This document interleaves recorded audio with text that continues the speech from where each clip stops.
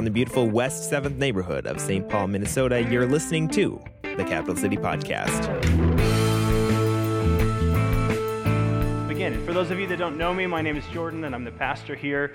Just glad to be here. We planted this church about 8 months ago, and we're just really excited that you're with us. So thank you, and let's jump back into our series that we've been in. But before I talk about that, I want to talk about a character in Greek myth. So we're moving through the Mediterranean Sea a little bit, and we're starting with a Greek story instead of actual Hebrew history here.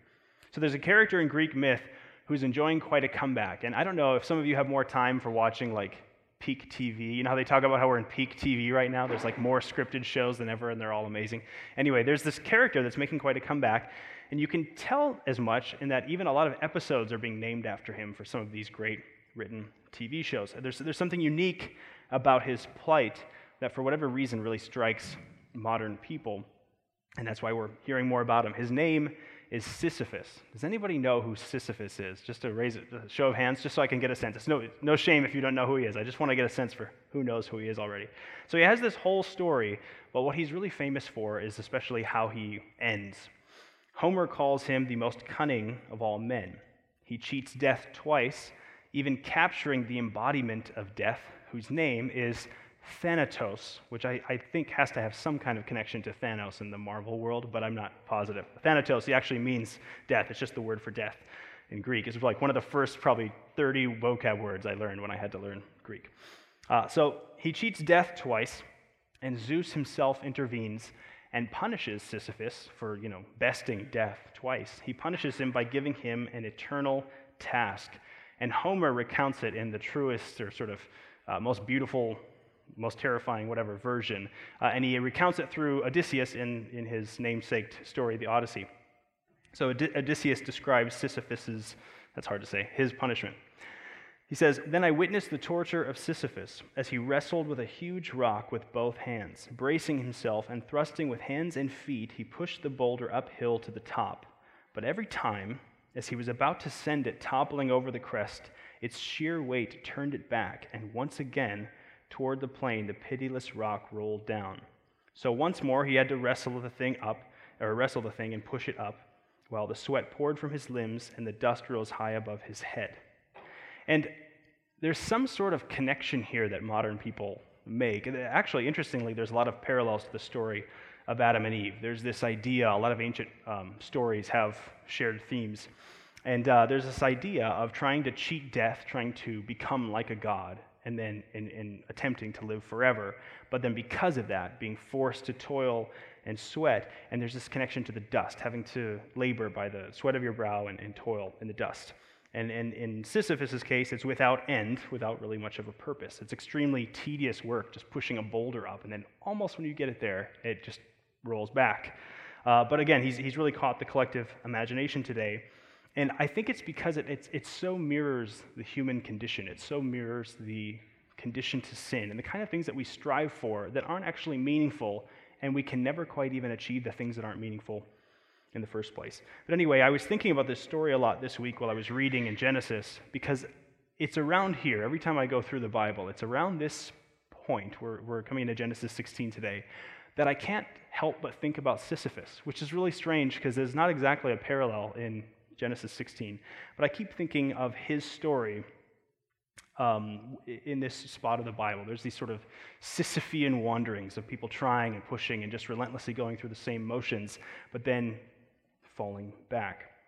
So over and over in the Bible, God promises to do great things. And over his people hear him, but instead of actually just resting in those promises, they try to arrest God's promises and sort of, they hold them within their own power, and they try to accomplish them under their own means.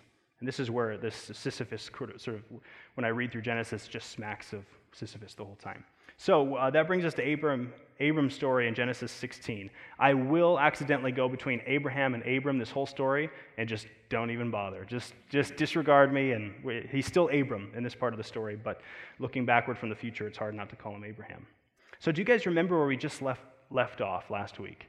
So here he had been told by God that he would have descendants as numerous as the stars. And there's this triumphant moment where he believes God, even though it doesn't make sense. He believes that God will actually give him these descendants as numerous as the stars.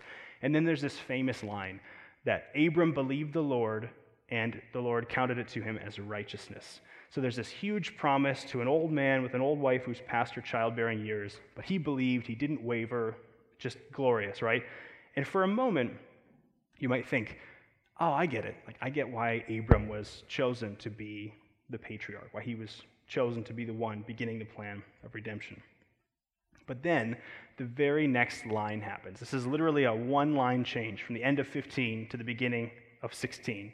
And it shows how fickle we are. It shows that the spirit is willing, but the flesh is weak. We go ahead and do things like this. So I'm going to be reading from the NLT. Sometimes in these older stories, it can be more helpful to read from the NLT. So that's what I'm going to be reading from. Genesis 16, starting with verse 1. Now, Sarai, Abram's wife, had not been able to bear children for him, but she had an Egyptian servant named Hagar. So Sarai said to Abram, "The Lord has prevented me from having children. Go and sleep with my servant. Perhaps I can have children through her." And Abram agreed with Sarai's proposal. So Sarai, Abram's wife, took Hagar the Egyptian servant and gave her to Abram as a wife. This happened 10 years after Abram had settled in the land of Canaan. So Abram had sexual relations with Hagar, and she became pregnant. Not the lightest of Bible texts to teach from on a Sunday evening, huh? So first of all, what in the world is going on with this story, right? Like when you read this with modern eyes, you're just like, this is terrible. But let me just say this to start. Abram and Sarai were not monsters. They weren't just terrible, although looking back, it can seem like this. Sarai couldn't conceive, so she took her maidservant and gave her to Abram as a concubine or a wife, which is common in the ancient world. And the understanding is that this woman would instead conceive the child that Sarai could not, but then that when that child was born, it would belong to Sarai and Abram rather than to this concubine. And we, I'd say rightly so in the modern world, tend to be really down on Sarai and Abraham for doing this. And there's really good biblical reasons to do so. But it can help to jump inside their time a bit and know that this is not actually strange at all for that time. Doesn't mean that it's okay, but at least means that it wasn't strange for their time. We actually have 2,000 years deep of documentation from Egypt to all of the other neighbors of the Hebrews, and they all practice this same thing. In the case of infertility, there were 4 things that were often written into marriage contracts, and we actually have these since marriages were contracted and written down. We have copies of these that we've dug up. By the way, this is just an aside. How much to say here? All these things that I cite about the ancient world aren't just things that I learned, in graduate school or something. And even if they were, they'd be things that I learned from someone else. So I just want to say, whenever I write a paper or I write, something that goes online somewhere, you can cite it, either in a footnote or you can cite it right within the text if you're doing like journalism. So I just want to make it clear. I think people know this, but without saying too much on a recording here, I had a friend recently who caught a pastor plagiarizing, and legitimately, trying to take material as his own, which I don't do. But I realize it's really hard to cite when you're taking material that you've learned from other people. You're not taking it word for word, but just the things that I often will preach on, the research I do throughout the week, are things that I will spend 15 or 20 hours looking into. And then when that information comes out in a sermon, I can't be like, and the Zondervan 1998 Old Testament Backgrounds Commentary written by Walton. Like, it doesn't work, People already have such short attention spans. You can't cite stuff while you go. So anyway, sometime I hope to put up on our website the 20 or 30 resources that I most often use. And it's normally the top 10 even that I get a lot of my material from. Anyway, I just want you to know, just so everyone's clear, no one's accused me of this, but I just was thinking about this. Like, how do pastors appropriately cite material? And, this isn't just all cooked in. I read this stuff and learn it every week so that we can go through this together. So anyway, they were talking about ancient marriage contracts and how this wasn't, as strange as it is for us, it wasn't actually that strange for the ancients. So there were these contracts. And specifically if the woman was not able to conceive, there were 4 ways that this was dealt with, not necessarily in order. The first was, and you could see this like in King Henry VIII, you divorce the spouse and marry another and try again. It wasn't ideal, but that happened. A second option, which happened more often, was you marry a second person of equal social status. In the ancient Near East, people would have multiple wives sometimes if they were very wealthy. If they were wealthy, they would sometimes have up to 4 wives. It was just the way it was. It's still like that in the Islamic world today, actually, but it's clearly not the plan from the beginning, but it happened. Third, and this was the most common happening, and this is what's happening here, was the husband would take a concubine or a handmaid on the side of the spouse in order to conceive, and then when that child was born, it would sort of be in the stead of the spouse who wasn't able to conceive. The fourth option was adoption, and these were all written about in these ancient marriage contracts. And again, number 3, what's happening here with a concubine that comes into the situation, was the most common. Let's see here. So why? Do you ever ask yourself, why would they go through something so strange? And again, though certainly not ideal, and it would cause all kinds of tension in the family, the alternative is even worse. And you guys have heard me talk about this some from a financial angle. Abram didn't really struggle financially.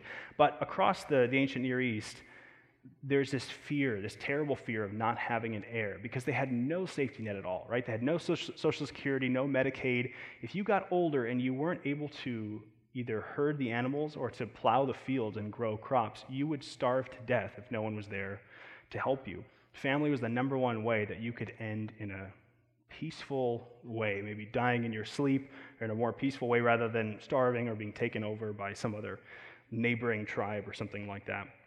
But not only that, and this is what I haven't spoken about as much, is that the way that you were viewed, the way that you were honored and respected was through often the size of your family. So today, when you meet someone just at any function, they'll almost straight away want to figure out what you do for a living, right? That's how we size each other up in this country. It's just the way it is. It's interesting living in an art building that everyone had to be an artist and put some sort of portfolio in to get in, because it's actually changed the introductory conversation in our building. And it's like one of the first times since college where people ask what your major is, right? It's one of the first times since college where people don't ask me what I do for a living. And I have a number of friends there that don't actually know what I do, but they knew as of the first conversation that I write. They're like, well, what's your art? What is your art is the conversation that people ask. But anyway, in the ancient world, it was all about your power, your possessions, your wealth, which is often in animals or crops or land, and also the size of your family. And so, again, we come to this chapter, and I'll get off this high horse in a little moment here. But when we come to this chapter, it can be really easy to judge, what in the world is going on in this situation? And C.S. Lewis famously called that chronological snobbery, right? When we judge another age by the things that we hold dear today. And again, there's something to judge here, don't get me wrong. But this is an interesting point here, that what they're doing is quite normal, and it's actually, I don't know if you realize this practice is actually coming back into style today, and it's called surrogacy. Now, there's only one difference. So modern surrogacy normally involves, there might be some kids here, so I'll just take out some specific words, but it just involves taking parts from both the man and the woman in a lab, and then you eventually implant them in a surrogate mother who carries the baby to term.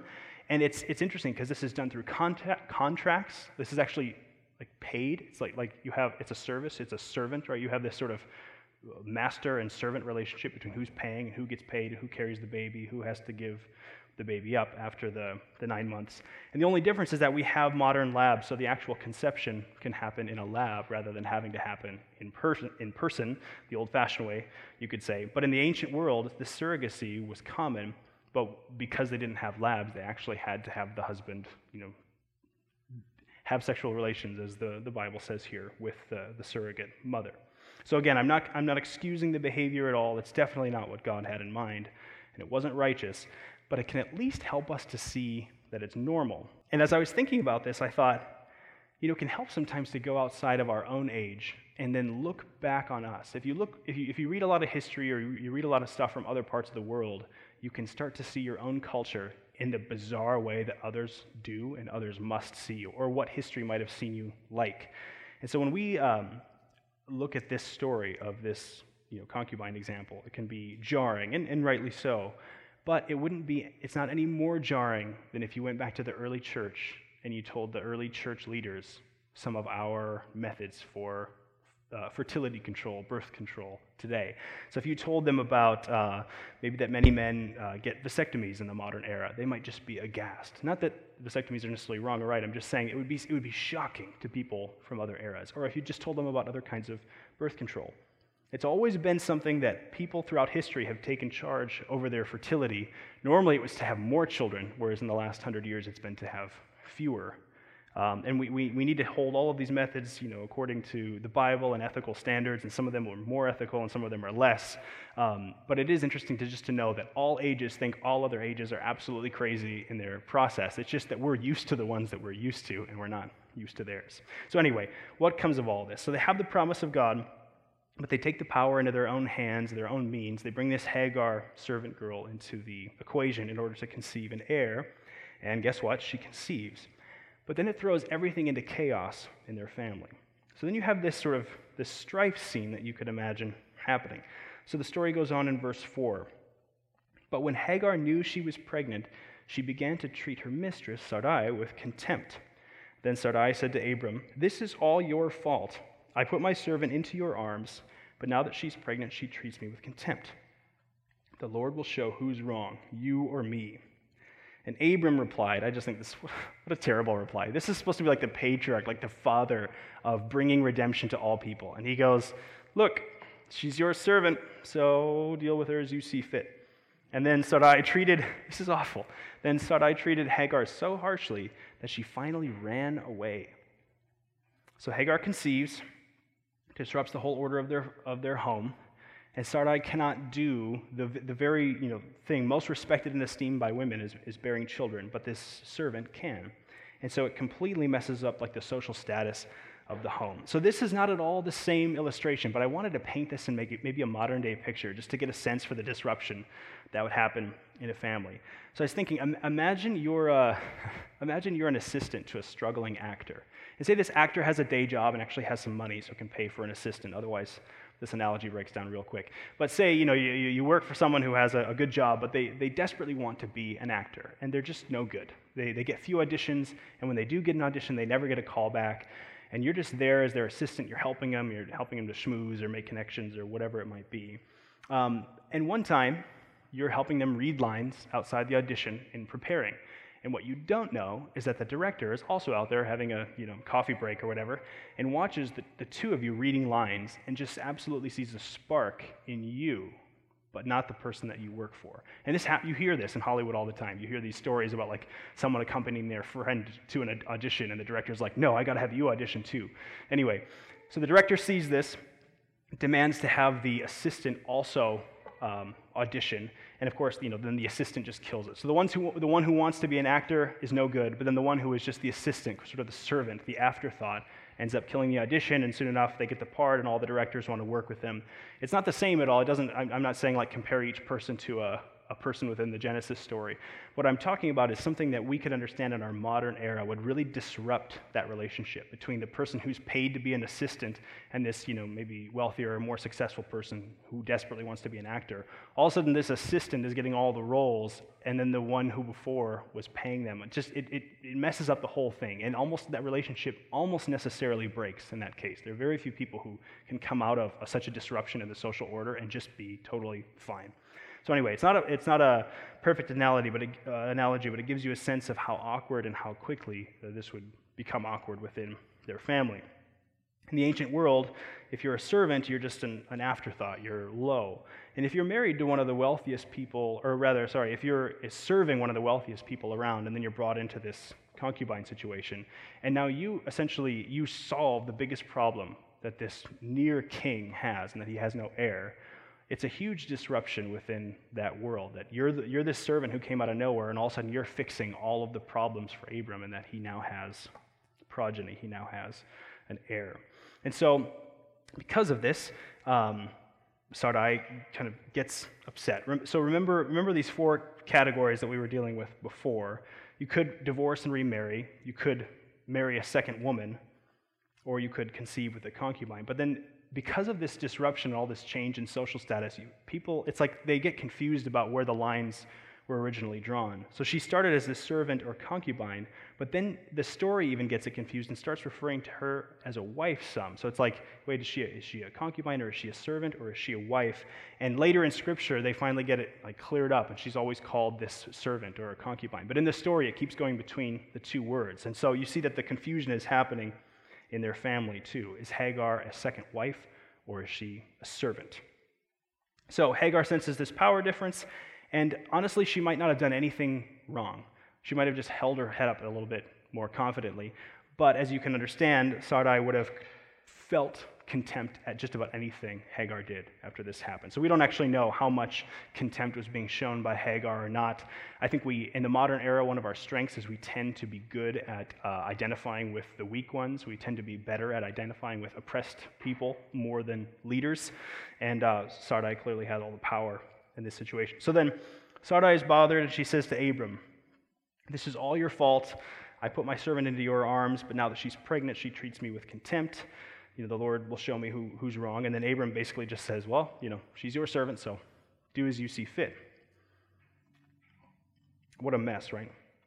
So they're ignoring God's promises and then trying to accomplish for themselves what God had promised in the first place, but they're using their broken means to do so. Abram's really passive, and Sarai, by any account, is actually being abusive to Hagar, at least verbally, and possibly more. The Scripture doesn't tell us, but she's being, I would say, abusive of Hagar. Well, we don't know what she did to Hagar, but we know that it was bad enough that Hagar had to flee. She had to get out of there. And it's not like today when you're like, a woman fleeing a bad situation. You can at least trust getting in your car and getting on the road and going to the next city or going home. But in that day, you couldn't, because you normally had to go on foot. And so somehow Sarai was treating her so badly that she was willing to risk it and go travel alone through the desert as the single woman with a child. And if you know anything about the Middle East, either in the ancient world or today, that's an extremely dangerous thing for a woman to be alone traveling in that situation. Because Abraham didn't do the right thing. He was just passive and let her be treated poorly. Now here she was fleeing, and Abraham's heir, even though kind of an illegitimate heir, is about to be killed or abducted, or we don't know. And so, since he doesn't do the right thing, God himself intervenes and sends a messenger. Verse 7 says, "The angel of the Lord found Hagar beside a spring of water in the wilderness along the road to Shur." That's a place in Egypt. The angel said to her, "Hagar, Sarai's servant, where have you come from, and where are you going?" "I'm running away from my mistress, Sarai," she replied. So she's headed on her way to Egypt, and the angel of the Lord says to her, which is a little surprising to us, she says, "Return to your mistress and submit to her authority." At this point, I think she's probably just like some tension and maybe verbal abuse, and rather than physical happening in the home. So she said, "Return to your mistress," or the messenger said, "Return to your mistress and submit to her authority." Then he added, "I will give you more descendants than you can count," which is this repetition of the promise to Abraham is now being given to Hagar. So this angel says, or this messenger says, "Go back, not so that the dysfunction can continue, but because she's carrying Abram's child." And God still has this promise with Abram. He's giving the family a second chance to make this right. And also, it would be no good to have her killed or abducted in the desert. Much later, she would end up finding her way on and moving on from that family, but in a much safer and more natural break. So the angel says here, in verse 11, "You are now pregnant and will give birth to a son. You are to name him Ishmael, which means God hears, for the Lord has heard your cry of distress." If you guys have ever heard of the Shema, which is this famous Jewish thing that they still do daily in the temples today, Shema is, "Hear, O Israel, the Lord your God, the Lord is one," this famous verse in the Old Testament. That Shema here is the same root that's in Ishmael's name. Ishmael is in the Shema. It's the same, anyway, geeky language stuff. It's the same word. So Ishmael means El, God hears. God Shemas, he hears. So this is comforting. God meets her and shares this promise to Abram with her. But then this messenger, it's weird. It's a messenger speaking, but speaking in the first person as if he's God. This is how ancient messengers worked. So God or the messenger is speaking to her and gives her this strange prophecy. In verse 12, the messenger says, "This son of yours will be a wild man, as untamed as a wild donkey. He will raise his fist against everyone, and everyone will be against him. Yes, he will live in open hostility against all his relatives. And this is kind of a wild prophecy, but actually absolutely true to this day. So I don't know if you know this, that almost all Arabs line or look at their lineage and draw it back to Ishmael, whereas, of course, all Jews look to their lineage to Isaac, who would be the next son born. And here this prophecy is that there would be sort of infighting between brothers, between relatives, and that your descendant would be this wild person, untamed. The language here often goes with herding people, sort of desert nomad people. And Ishmael's descendants, a lot of them settled in Egypt all the way through Turkey, and a lot of Arabs today still claim their descendants from Ishmael. So anyway, this prophecy is absolutely true. So anyway, it's like, hey, you're going to have as many, you won't be able to count how many children you'll have, but they'll hate all of their cousins. And so it's kind of a weird prophecy. But despite this strangeness, Hagar is super touched to be spoken to by this messenger of the Lord. And then something happens that never happens in the rest of Scripture. It says in verse 13, thereafter, Hagar used another name to refer to the Lord who had spoken to her. She said, "You are the God who sees me." She also said, "Have I truly seen the one who sees me?" So that well, the well that they were having this conversation at, was named Be'er Lahai Roi, which means well of the living one who sees me. And it can still be found between Kadesh and Bered. So here, this is crazy, an Egyptian woman, pregnant without a husband, is the only person in all of Scripture ever who gives God a name. No one else ever tries, no one else even dares, but she gives God a name, and he receives it. And the name is Ata El Roi. It just means, you are the God who sees me. And sometimes in our American accent, you might hear someone say this. They'll call God El Roi, which is the American sort of killing of the Hebrew Ata El Roi. And they'll say El Roi for that, which is, I don't blame them. You don't want to be the guy who's like, I went to Paris last week. You don't want to be that guy. So sometimes it's okay to say it in your own accent. But El Roi, this is where this name for God comes from. And it's the only name in all of Scripture that comes from a human being, and it's this unwed Egyptian servant girl who arguably doesn't even know who Yahweh is or really know what he's about. But God receives this name. And this is, you see these hints all throughout the Old Testament that early on we know that God's plan was always to be the Savior of the whole world, not just the Savior of the Jews, not just the Savior of the Gentiles, not just the people from the Levant, but from the Hebrew patriarchs to Egyptian servant girls, Arabs, Hebrews, and all those crazy Europeans from whom many of us here descend, at this time. Who knows what they thought of them. But God is the God of all of these people. God is the God who hears, and he's God over all. So he tells her to go back. So Hagar, it says in verse 15, she goes back. Hagar gave Abram a son, and Abram named him Ishmael, which is interesting because then Hagar would have told him about this whole thing, and he believed it. He went with it, called him Ishmael. And it says Abram was 86 years old when Ishmael was born. So that this may have all started as less than ideal. I don't know if you caught this. The original idea was that Sarai could not bear children, so Hagar was going to be this surrogate on Sarai's behalf. But then it was understood that it would be Sarai's baby instead of Hagar's. But in the end, it's just like a complete mess. That's not what happens here. So notice who's not even mentioned. Let me read this verse again and figure out which of the characters isn't even mentioned. And Hagar bore Abram a son, and Abram called the name of his son, whom Hagar bore, Ishmael. Abram was 86 years old when Hagar bore Ishmael to Abram. So if all had gone to plan, Sarai would have been the one naming this child because it was her servant, supposedly, who's having the child. But because of Sarai's treatment, something here is changing, and we're having to read through the lines. It's not telling us this exactly. But when she goes back, this time it looks like she's not just Sarai's servant. Abram himself receives her as the bearer of his child, and Sarai is not even a part of this little episode. She doesn't get to receive the child. She's not naming the child. Nothing is happening from her. This is Abram, it wasn't a great call that he made in the first place, but he's doing his best to try to make it right?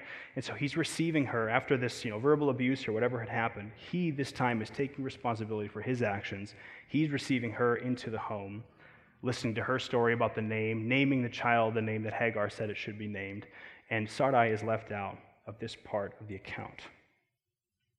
And so, man, when I just think about this, They had the promise, right? They had these huge promises from Yahweh. But instead of listening or just resting in those promises, they went their own way. And then they made a total mess of things. And God basically puts them in a position, he forces them to make it right. And God works through even their own disobedience here. But as I read this story, I just keep thinking of the lessons that we see in this, to not try to earn the promises of God. They're given these promises, but instead of resting in them, they keep working. They keep working as if they're servants rather than resting in the sonship, resting in this promise of God. So I want to encourage you not to work for what's already freely given to you. Jeremiah compares this to broken cisterns. He says, in Jeremiah 2, he says, "For my people have committed two evils. They have forsaken me, the fountain of living waters, and hewed out cisterns for themselves, broken cisterns that can hold no water." And this is what Abram is doing here. God is offering a fountain of living water, but instead we often spend our time hammering out our own broken cisterns filled with just muddy and gross water because we're trying to wrestle the promises, we're trying to wrestle God's goodness into our own workable frame. And that's what the human condition is, that we want to be like God, or we want to be sort of like a demigod. We scheme, we plot, we want to be whether famous or rich or beautiful, whatever your thing is, whatever your fruit in the garden looks like for you. And the story of humanity, I think, is consistently this tasting of the fruit and constantly falling. Just like Sisyphus, again, he's here for me when I read this part of Genesis. Just like Sisyphus rolling that boulder up the hill, forever heaving, toiling by the sweat of his brow, only to watch it roll back down again to make a bigger mess than it ever was before. Jesus made the way for us to become like God, to be transformed into his image, into his true image. He is the true way, he's the only way, and he says he's the only way to our Father. He not only lifted the boulder, so to speak, but he obliterated it. And what's interesting here is that even though Sisyphus is not in the Bible, of course, here Sisyphus cheats death and is enforced to toil forever because of it. Jesus, kind of being the true man, the true Adam, he didn't try to cheat death or conquer it. He rather conquered sin, and he conquered death in the process of this. That instead of meaningless, endless toil, we would be received into his communion and seen as blameless forever before him. So I want to encourage you to not choose the way of the boulder. Don't try to choose to be a demigod and try to cheat death and become like God yourself. Instead, rest in the promises and know that God promised you life and life in abundance. Let me pray for us, and I'll have Matt come back up. Lord, we thank you for working through our broken decisions, Lord, for bringing beauty out of our weakness of trying to hold on to your promises and accomplish them by our own means. We pray that you would help us to rest in your promises, to rest in your grace, and not to try to work forever as servants for what we already have as sons. We thank you, Lord. We just pray that you lift our hearts in worship to you. We just pray this in Jesus' name. Amen.